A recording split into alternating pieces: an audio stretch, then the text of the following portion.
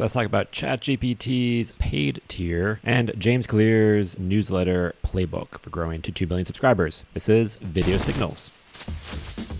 What's up, everyone? I'm Joey Dowd. Each week, twice a week, we send out Video Signals, a newsletter slash podcast slash video, where we give you 5 links, 3 tools, and 1 tactic you can use to apply to video marketing. So let's jump into the 5 links. First link, ChatGPT has released a paid tier, ChatGPT Plus. It's $20 a month, and for that you get access during peak times, which has been an issue where people get throttled and when they're too busy, and then you can't use the app, so you won't have that issue.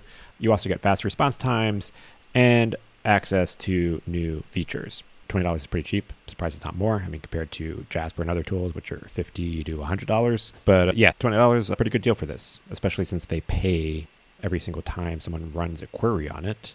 But with 100 million users, that will probably go down as one of the greatest growth hacks of all time. All right, next link. Instagram's co-founders are back developing a new app called Artifact.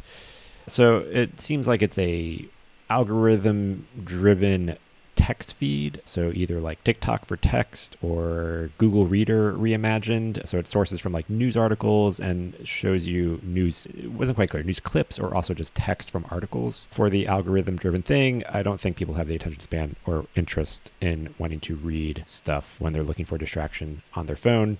But no one's quite sure what this app quite does yet or looks like. So we'll reserve judgment until it comes out. But the public wait list just opened up, so you can sign up to get on the list for when they open up the app. We got a third link that is a deep dive into everything you want to know about H.264. So that's the kind of compression format that you tend to use when you export your video. You want to get it a small, manageable file size, so you can upload it to YouTube, but you also want it to keep it looking good. So this is an interesting dive of what H.264 means and compression, decompression. So if you want a little bit of a technical dive, go check out that article. Fourth link, we got TikTok SEO. Again, I've talked about it before, but it's only getting bigger. But now there's an article to expect TikTok search to only get bigger, and not only SEO from the sense of uploading your videos and people search for it. There's also new ad formats where you can pay and get videos to show up in TikTok search. So TikTok's investing heavily in search. Now is a good time because, I mean, it's still pretty early in this. So now's a good time to invest in content to target TikTok SEO. That's my thought. So keep expecting that to grow. The fifth link, we got a thread from Caitlin, I'm not going to try to pronounce her last name, on Twitter, which has 16 applied psychology concepts for marketers. So it's a nice list of different concepts plus examples of each one. A few ones that stood out to me: the Barnum effect, which is make it feel personal; status quo bias, showing people the risk of not doing anything, maintaining the status quo; and priming people to take action. All right, and now let's cover our 3 tools. First tool, Iconic. So this is one that we've been using for a while. It's basically a digital asset management system, which is a fancy way of saying you can tag and organize your files. Specifically, this works for video files, which we obviously deal with a lot. So we've been using it to index and organize. I got a Synology NAS, network area server, which has 16 terabytes. So it's been organizing all of that data and also makes it easier for people on the team to access any of the files, which is always a bottleneck issue before. And also it has a really good video review feature where you can share links, have people comment on it. So it's basically replaced Frame.io for us. So it's kind of like that merged with some other tools that makes it really powerful. So we've been using it, enjoying it, and for not being super technical on my end, it's usable, but also powerful enough where if you do have someone technical, you can program it to do a lot more interesting things. Second link, Jasper. So I want to give a shout out to Jasper. I've been using it for a while. So ChatGPT has kind of blown up the AI space of everyone using AI tools, but it's not new. GPT-3, what it's built on, or 3.5, has been around for a few years. But before, you had to use a third-party tool that integrated with it. And so I found Jasper to be like the best implementation of it. Really good for templates, really good for short form writing, but also really, really good for long form writing. Their tool suite is really good. So if you want sort of like a nicer interface and also just kind of a better way to extract and use GPT, I found Jasper to be the best one out there.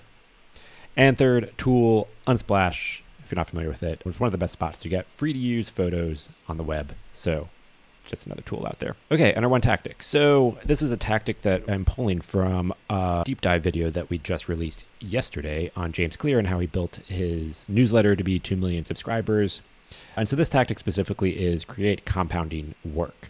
So if we look at James Clear, that's sort of the narrative that was out there of how he built his email list was that he published 2 articles a week on his website for 10 years and kind of had this huge consistent track run of putting out these articles, and the newsletter just grew from a result of that. That's like the simple form of like the narrative I had heard. But when I did a deep dive, that's not really true. He wrote articles consistently, pretty much consistently, for the first 3 years. So back in 2012, he started the website, was publishing 2 articles a week, and then he pretty much stopped. He went from like about 80 articles a week down to 10 to like as low as 5 articles in the entire year that he published.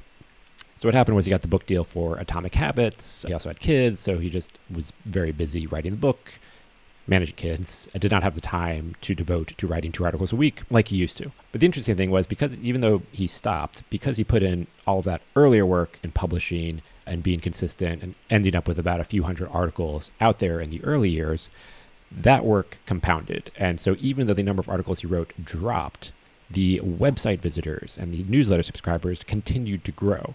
And then the book came out, and then he started reformatted his newsletter to the 321 newsletter, and that really sent things skyrocketing.